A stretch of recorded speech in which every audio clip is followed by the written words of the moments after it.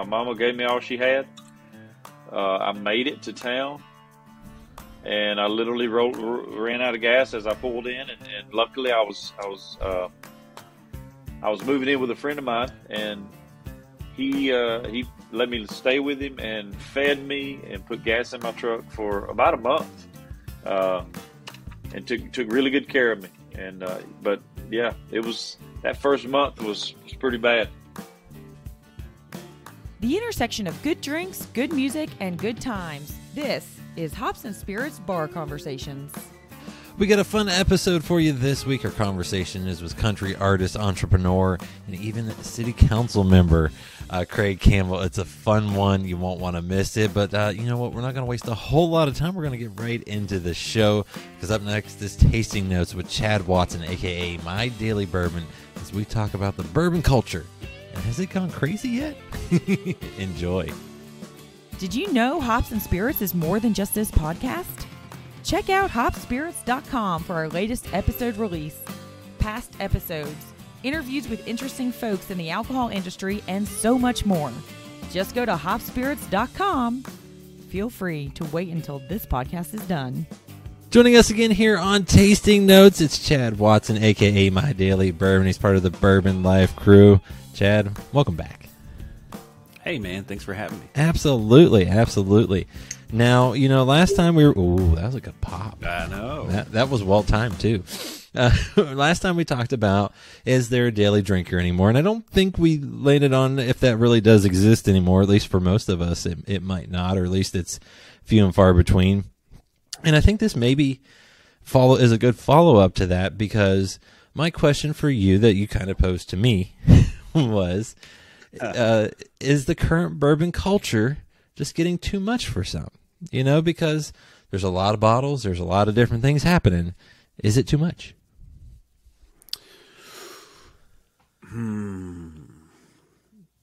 So this is one of those topics where, like, I feel like I could talk out of both sides of my mouth, but for but at the same time, I'm not making it's a Chad point. versus Chad.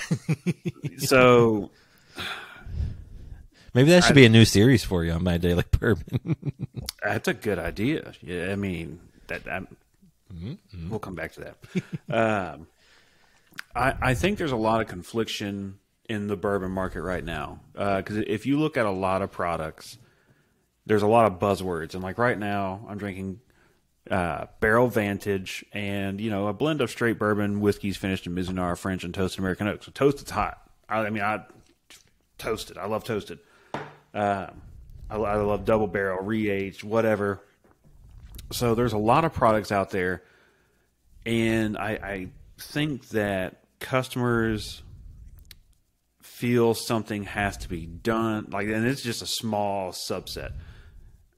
Something has to be done to a product to make it awesome, to make it hot, to make it social media worthy, influencer worthy, or whatever.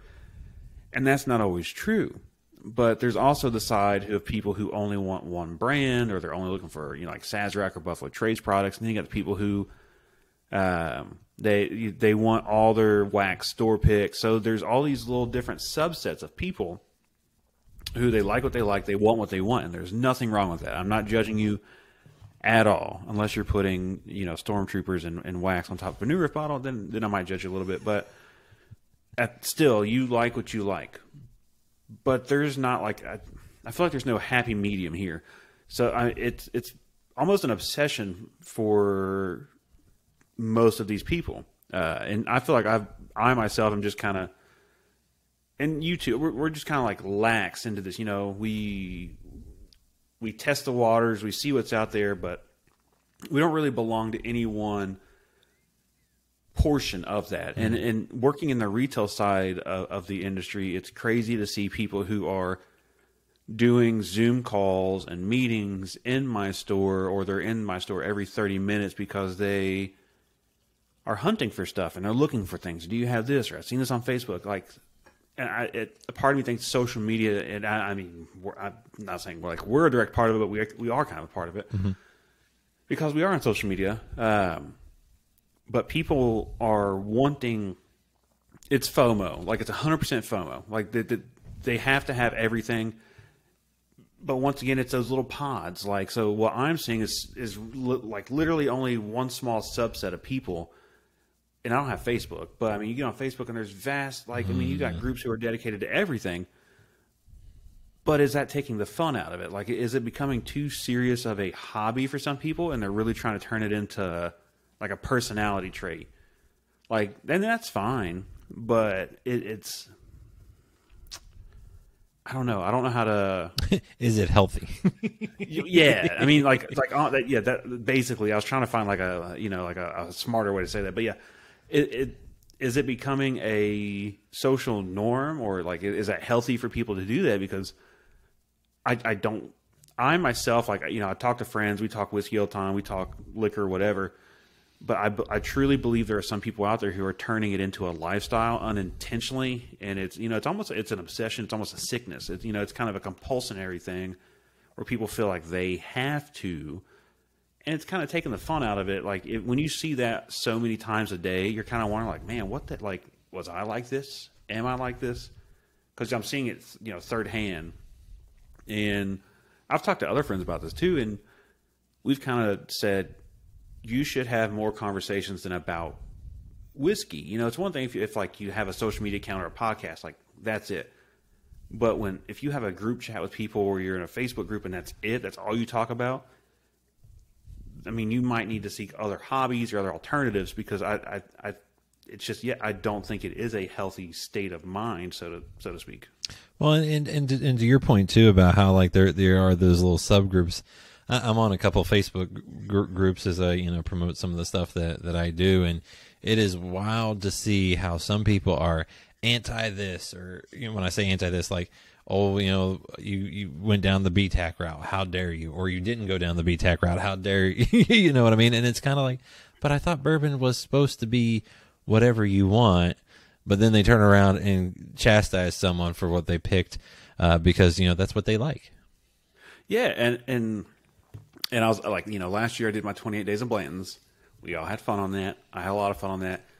But I got to see both sides of the people who were like, one, you like Blanton's or you own Blanton's, you're stupid, you're an idiot, you're a tater. And it's like, the hell. And then I got to see the other side of that, which was like, why would you desecrate such a holy thing? And I was there to do that. I wanted to upset both of those sides to show, like, it's at the end of the day, I always tell people it's just brown water. Like, this is brown water. Like, I don't care what happens, life or death, nothing changes. I've had people run into my store. We put an allocation out. They come running in like 30 minutes after it's gone. I hit a kid on my way here. I broke 20 traffic laws. And it's like, it's a freaking bottle of brown water. Who cares? Like, if you had to do all that to get here, something is wrong. Like, mentally, like you need to like not think in that way. But and I'll say, like, we do shun people. Like, I'm speaking as us as a whole, not just you and I, but as a community, we do shun people, and may not agree with it. And I do like to have fun trolling people sometimes. That's fun. Or, I like to pick fun and make jokes. Who doesn't? I mean, that's just the nature of humans. But and you're right, there's a group that I'm in where someone posted that they did not like a bottle from a certain person. And people chastise them because they're like, do you know who that is? Do you know who blended that? Who did that? If you knew, if you understood, you wouldn't be saying that. And that person came back and was like, oh, I'm so sorry. It actually is pretty good. Like, no. Who cares? Who does what? If you don't like it, you don't like it. If you do like it, you do like it. I mean, drink it how you want to drink it. Enjoy it how you want to have it. If you want to have 90% Coke, like I did that reel, and it got so much attention, and I don't understand why. But where I poured mostly the Coke Zero and then a little bit of Buffalo Trace. I love that, by the way. That was a great one. I mean, that was me at one point. I mean, that's where I started at. I started drinking Coke and Buffalo Trace, and then I moved into Buffalo Trace on the rocks, and then I moved into, neat with some water, and by some water, I mean, like, stick it on the faucet, that way it could still thin it out without being cold. I was like, I don't like cold whiskey anymore. I'm a man. And then I just started, drinking it neat, which who cares? But I got some hate on that where people were like, I drink it this way. I'm like, and that's fine. I'm making fun of the people who don't want to admit they drink it this way because they think it's not manly. I mix it. Doesn't matter. Could be $500. I'll mix it. I don't. My dad mixes everything with Diet Coke. I don't know that I've ever seen, besides when he and I went to Woodford Reserve in like 2017 or 2018, did a tour. I don't know that I've ever seen that man drink whiskey that did not have Diet Coke in it. But who cares? I mean, like, there's plenty of days where I'll come home. I pre-make my old fashions now. Like I used to have fun shooting. Yeah, well, listen, every time I do, it's like the world needs to know that I'm making an old fashioned. It needs to be like, today, Chad Watson, and no, like who cares? So now I pre-make it all. I put it in the bottom of my fridge, and I'll come home. It's like, damn, you know what I really want? It's just an old fashioned, and I use my own brown sugar maple syrup in it.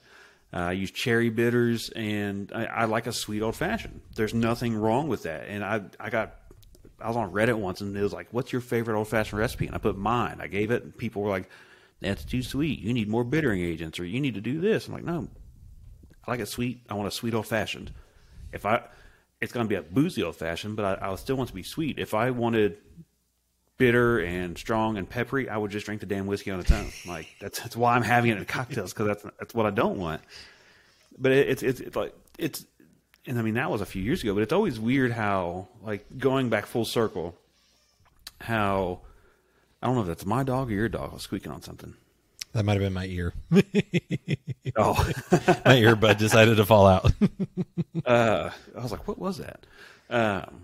But it's weird how you get into those little pods of people. I mean, it's like cliques in high school. It just, I don't know. It still shocks me, and it shouldn't. But it's always a surprise to me to see how offended people get over something that should be fun. I mean, we're not raking in billions of dollars like Sazerac and Heaven Hill and all these companies are. We're supplying them with that money. We're the consumer in this. So if you can't consume this and enjoy it, then what the hell's the point? I think that's probably the best way to phrase it, is have fun, drink it how you like it, and if someone doesn't like it that way, who cares? And see, this is why I always enjoy having you on Tasting Notes, let you go off on a little rant, get some good things, and I also might have to post a quick clip of I'm a Man. It might be like, Gundy out of Oklahoma State. so Chad, I appreciate you as always. Hey man, thanks for having me. Check out Hops and Spirits on social media at Hops Spirits, all one word, on Instagram, TikTok, Facebook, and Twitter. You can also find Hops and Spirits on YouTube and at hopspirits.com. Joining us here for our conversation, he's a country artist, entrepreneur, and he's even a city council member. Plus, he just released the Lost Files Exhibit A back in February. Welcome in, Craig Campbell. Hey, man. Well, that's a long list of things you got going. Do you stay busy these days? Yeah, I'm always looking for something to put on my plate, as if I don't have enough already. But I'm just, I'm having fun. I finally got to a space in my life where my priorities are in line, and things are just happening, man. Dreams are constantly coming true, and my family's healthy, and everything's good. Can't complain. Well, that's a good thing. Now, this show is called Bar Conversations. I got a little bourbon, a little 1792 foolproof tonight. You got, if you're not drinking, what's your go-to drink, or you got something good tonight? Oh man, I love a good glass of Cabernet. It's probably my most common, or most, if you see me with something in my hand, it's usually going to be that. But if I'm out and about, I love a good old fashioned. And so, yeah, that's about it. Those are my two go-tos. I was going to say, I've dabbled in wine recently. My wife and I went to Patagonia about a month or so ago, and we've been blown into the world of Malbecs, and, okay. and those have been really delicious. Yeah, Malbec, some of my been to Australia a few times, and they got a really good Malbec over there, and obviously Argentina, they have some good Malbecs, but I stick to the Cabernet though. But if they don't have Cabernet and they have a Malbec, I'll have some of that. Now, I also have to ask this question because I saw the video that you did for Hurting on It, kind of for the streaming services and so forth. What was it like to smash those beer cans all over yourself? Well, it was one of those things. I told the guys filming, I said, "Hey, we got to get this in one shot because I don't want to have to go. I don't want to have to go dry off and then start over and do this thing again." So that was one take, and yeah, it was fun. Stone Cold Steve Austin just cracked them, smashed them, shook them, and it was fun. It was cold. It was cold that day. I do remember that, and I remember as soon as we got done, I rushed in here and dried off and put on some dry clothes. Now, was that? Now, did you get the Busch Light Super Bowl pack after that? Before that, how did that work? So I got the Busch Light before that video. They sent me, that stuff in preparation for the Super Bowl, and I had a couple of left over, so it was some good props. There you go. Now, looking at your social media, it looks like you enjoy having a good time on there, whether it's getting called out by Walker Hayes and having your family do some dances, or just sharing things. What's it like to have some fun on social media? I love it, and I'm just going to be honest with you, man. I love doing it. I love the reactions we get. I love the interaction, I guess you would say, with the fans and stuff like that. But I will say that, like, the day of when I have my guys come over and we start filming, I don't look forward to it. But once we get started and we get rolling, I have fun with it. But it's like that whole, when I wake up, I'm like, oh my God, we got to shoot content today. But there's that little part of the day where I'm like, I don't want to do this, but then we get into it, and it usually ends up being a lot of fun.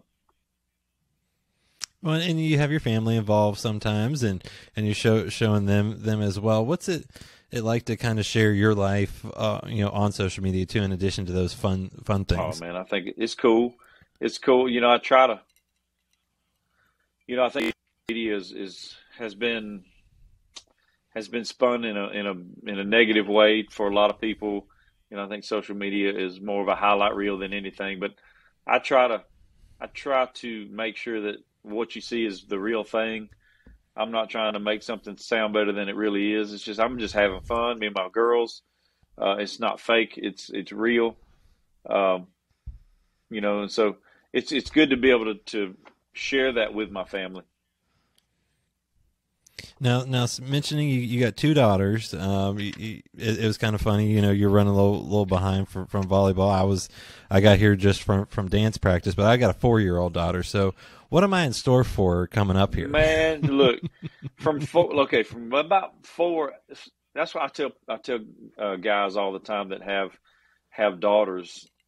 From around 4 years old till about 10, it's the best it'll ever be. It's They still think you are Superman. You can do anything. They love you. They hold your hand in public. They, they snuggle with you on the couch. So enjoy from now till about 10, 11 years old. And when they become a woman, then they transition into being more of a mama's girl then. All right, so I got a few more years. That's good. Soak it up, brother. Yeah, soak it up. Enjoy it. It has been flying by, and I just enjoy what sometimes they come up with. My daughter the other night came downstairs after we put her to bed, and she goes, "Mommy, Daddy, I'm hot. I'm hotter than the sun." Out of the mouths of babes.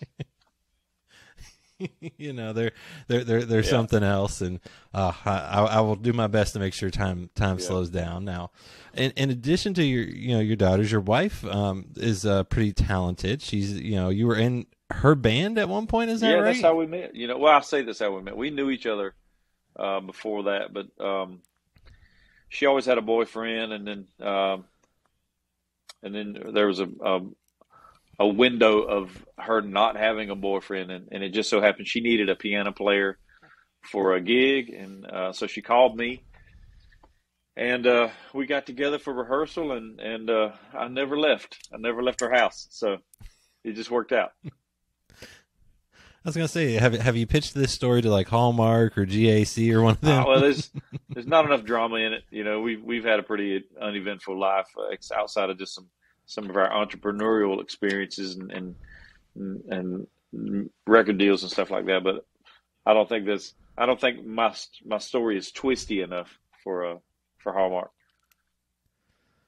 Well, but there was a window of opportunity, and you found that. That is kind of how some of them work. I tried. You know, she always had a boyfriend, and then finally, like I said, the opportunity presented itself. So I stepped through the door.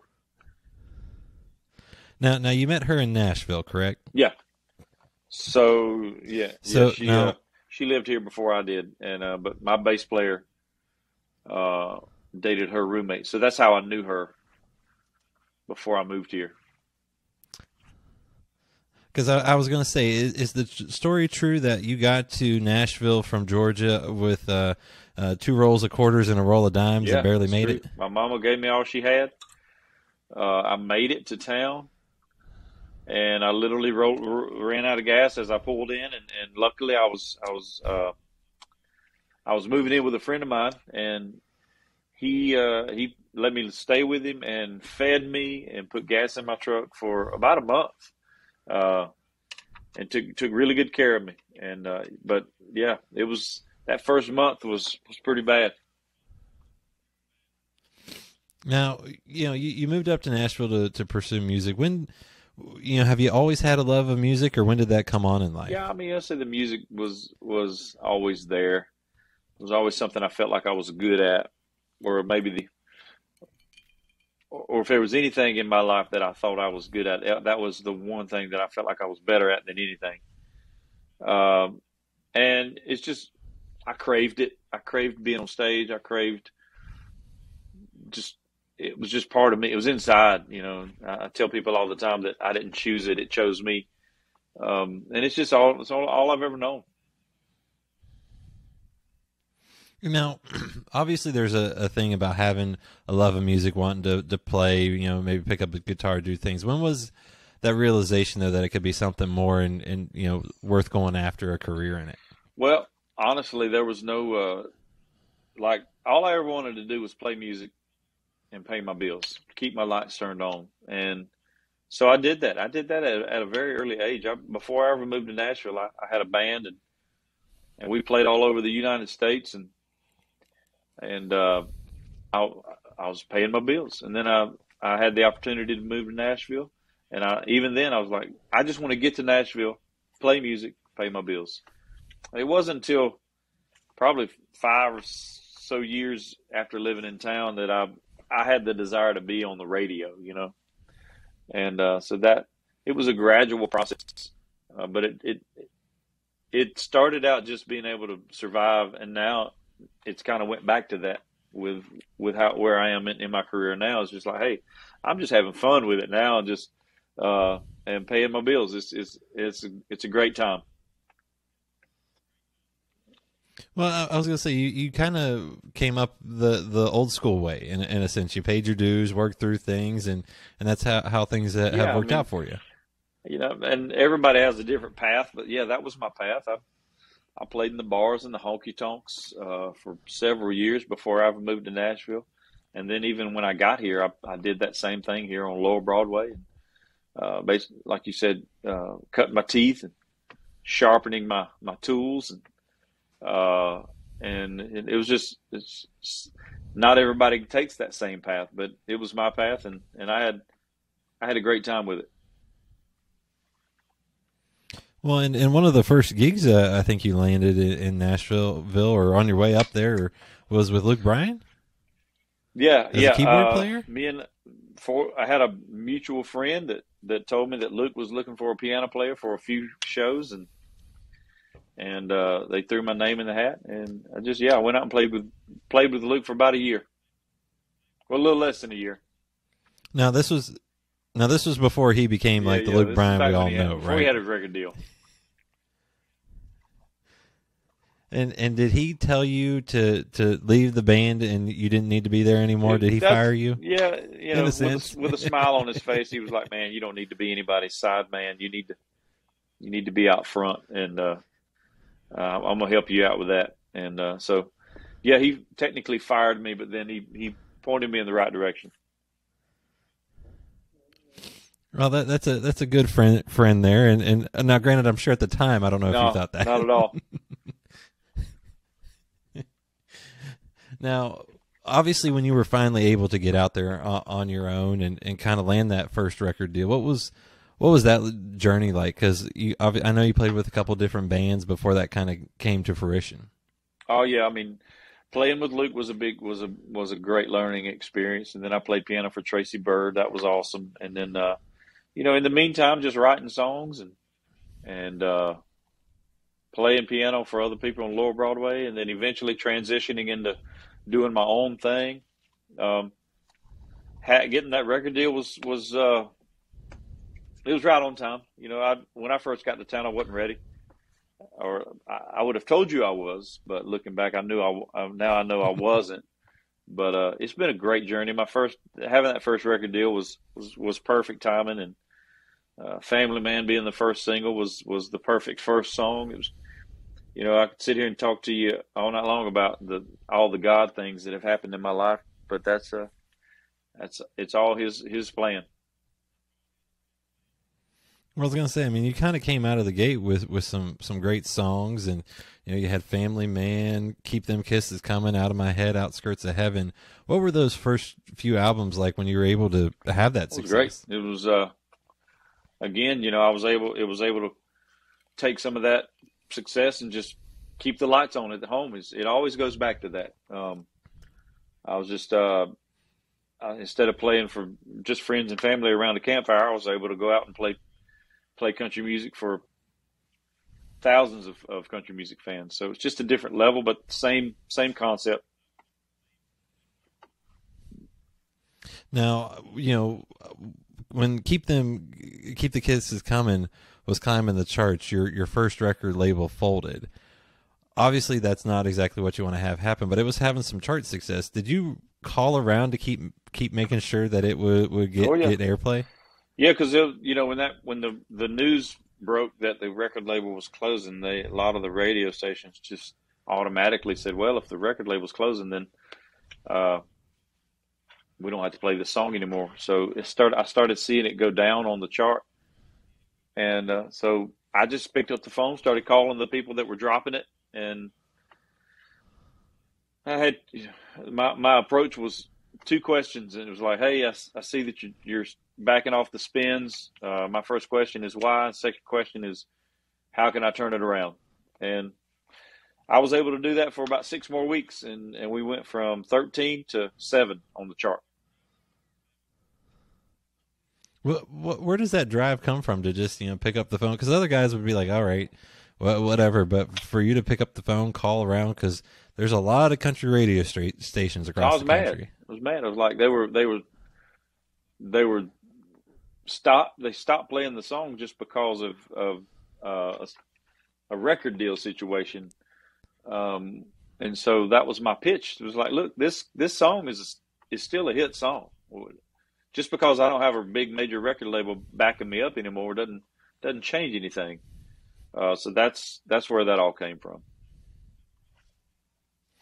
Now, does that go back to your roots in Georgia? Well, I mean, work ethic is part of that, and then just people doing the right thing is the other part of it. It's like, just if you decide to stop spinning my record just because I don't have a record label anymore, that's just not the right thing to do. Now, what was it like growing up in a small town in Georgia? What impact did that have on you musically and what you grew up listening to? I mean, you can listen to my music and see how it impacted. There's things that I sing about on a consistent basis. A lot of my songs are have a religious flair to them. A lot of my songs talk about family a lot. Family Man and when she grows up and what a girl will make you do. And then there's also a bunch of songs just talk about how it was for me growing up. And so, and that's what I want my music to be. I want people to hear it and say, I've never met that guy, but I know who he is, and I would love to have a beer with that guy. And that's the goal. Or maybe a glass of wine. Now, obviously, I don't like to ask this question per se in the sense of, can you tell me your sound, but clearly you've got a storytelling kind of background. Is that from that classic country early 90s time frame? Is that kind of where that comes from? I mean, I feel like I was influenced by that whole class from 1987 to 1994, 95, when I feel like some of the best country music that's ever happened. That's when I was being influenced the most. And they say you emulate your heroes, and so that's just, it just happened. And I was taught by some of the best, so I'm not ashamed of that at all. Well, it was a great era in country music, and it comes through when you can tell a story through a song, I think, and when you can really visualize being there, being alongside someone. No doubt. Now, you talk about influencing and emulating and so forth. People are doing that now with social media. I mean, even Outskirts of Heaven kind of got a renewed kind of hit with, people covering that song. Is it weird that people are now covering your songs on social media? No, not really. It's just, that's been a thing from day one, but I say not so much social media back when Family Man was around, but like YouTube and stuff. You had a lot of people covering my earlier songs on those platforms. But yeah, here recently, when you see songs and they're just those 15-second or 30-second clips, it's interesting to see how people are reacting to those songs, and in the different contexts that they get uploaded. But it's like Warren Ziders when he did that thing with Outskirts, and he came to me about it. He's like, "Hey, do you mind if I record this song?" I was like, "Dude, I would love for you to record it," because my fan base and his fan base was two totally different things. And I said, "I don't care who sings it. This song needs to be heard, and if it's not me and it's you, I'm all about it." Well, and to me, that goes back to those good songs can go across genres, across artists, because they're just good songs and they can connect with anyone. For sure. And with that, you've been working, you put out a new album, like I said at the top, the Lost Files in February, but you hadn't released an album though in a good while. What happened? Well, I became independent. I've had these songs just sitting on hard drives, most of them, and I just felt like it was time that none of these songs deserved to just be spending the rest of their lives in the digital world. I felt like they needed to be released, given a chance to fly, and I've loved every song that I've ever recorded, and I just felt like it was time for that to happen. I mean, it took 10 years, but it was 10 years of finding the right songs and putting it together and making it happen. Well, I'll be honest. I'm a late comer to the country scene.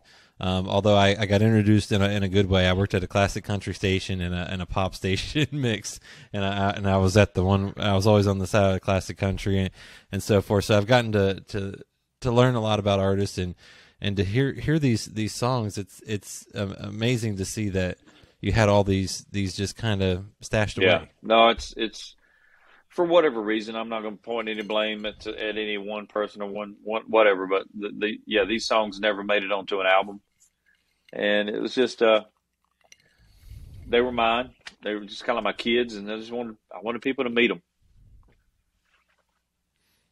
Well, and one of those that I enjoy a good bit is Tractor Songs, and Walker Hayes wrote that one, but he said he didn't want to record it.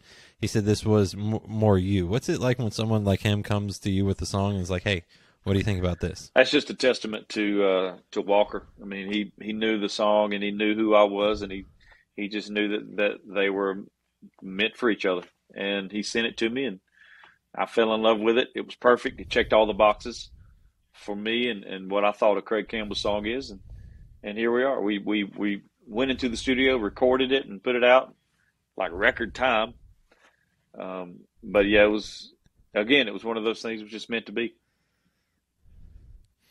Well, and the album's got everything from, songs like Hurtin' on it and What You Do in a Truck to, like you said, those songs where you're talking about, the church clothes that you, with your wife, things like that. The album has a little bit of everything on it. And that's what we try to do. We try to just spread it out a little bit. I'm trying to cover as many bases as I can. When it comes to recording songs, I try to say, okay, what can I say that I haven't said before? Or what can if I've said it already, how can I say it a little different? And that's the process I go through of recording songs. And you mentioned, you're an independent guy now, but you've also started your own label. You also have a coffee shop and music venue with a little music space with your wife. So what's it like being an entrepreneur and going down that road? It's great. Honestly, being a country singer is an entrepreneurial endeavor, if you will. In itself, I'm basically the CEO of the Craig Campbell business. But I had a dream of opening a coffee shop, a music venue for several years, and finally COVID kind of paved the way for that. There's a lot of terrible things happened during COVID, but at the same time, there was a silver lining for us. We bought this building actually started negotiating in late 2020 and bought it in 2021 and took us about a year to get it up and running. And it's been a blast. I love it. I love, like, when I'm not on the road, I'm usually at the coffee shop working. And if I'm not there, I'm with my girls on volleyball tournaments, and it's just life is good. Well, and because of being a business owner and kind of wanting to see what's going on in your town, you decided to run for city council. What pushed you to that, and then you won? Well, my main concern with city council was, I just having that business downtown, like right downtown. I wanted to be part of the decision making process because all those decisions directly affect Grindstone Cowboy, and I wanted to be part of that. And I love Eagleville, and I feel like I have some great ideas, and hopefully I can be a part of some cool things that Eagleville is going through right now. Well, when you're downtown, like you said, a lot of things can be impacted by that, and you want to make sure there's shops on the corners and people are visiting. I must say, who came up with the name for the coffee shop? That was me. Actually, the name came first, and I thought somebody said Grindstone Cowboy. One day, I thought I heard it, and I just cataloged, stuck it in the back of my brain. I said, man, that'd be a great name for a coffee shop. And then, fast forward a couple of years, I had the idea of opening a coffee shop, and I already had the name. So, I was gonna say that I love how that works. Is that how you go into when you're writing songs? Do you have the name already in mind, and then you build off of it, or how does that work for you? Me, does that work everything for you? I would that say way? most times for me writing songs, I have the title first, and then I go from there.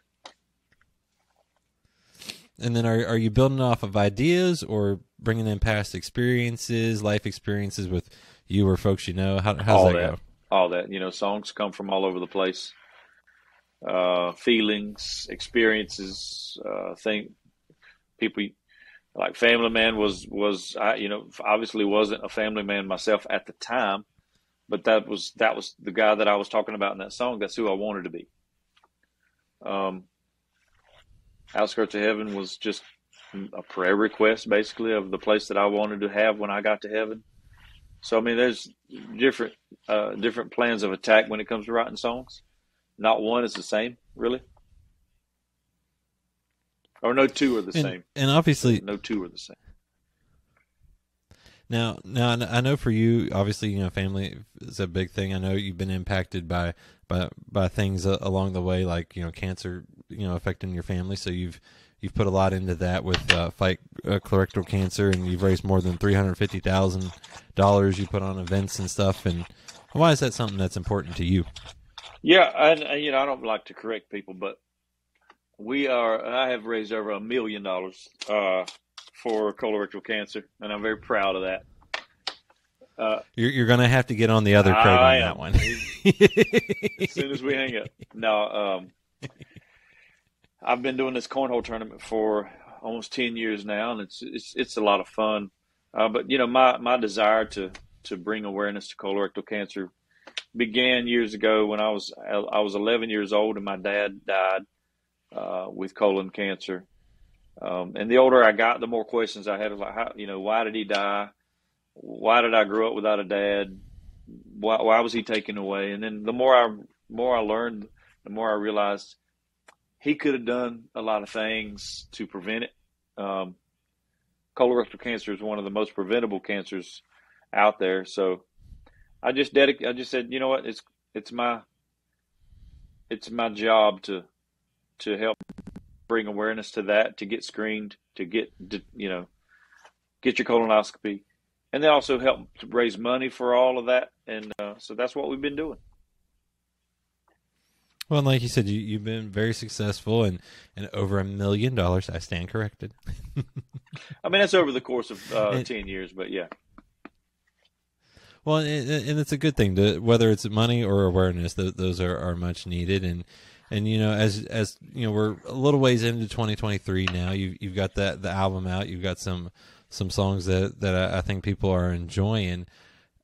I'm guessing when you title an album, Part A, is there going to be another version of this down the road? Well, there's going to be 16. Or Exhibit A? Yeah, 16 more songs coming out in either June or July this year. And like I said, these are all songs that I've had, and they're ready to go. And I felt like doing the double album was the best way to do it, just because ain't no reason to.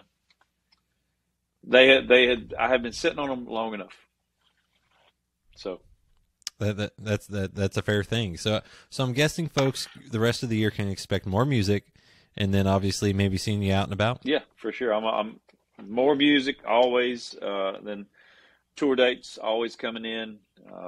More TikToks and more social media stuff. So yeah, I'm hammered down. Well, Craig, I've enjoyed the music the new music that you put out, the older music that folks may have known you for, and thanks for sharing your story with me and a drink. Sounds good, brother. Find more from Hops and Spirits at hopspirits.com. Thanks, everybody. Bye.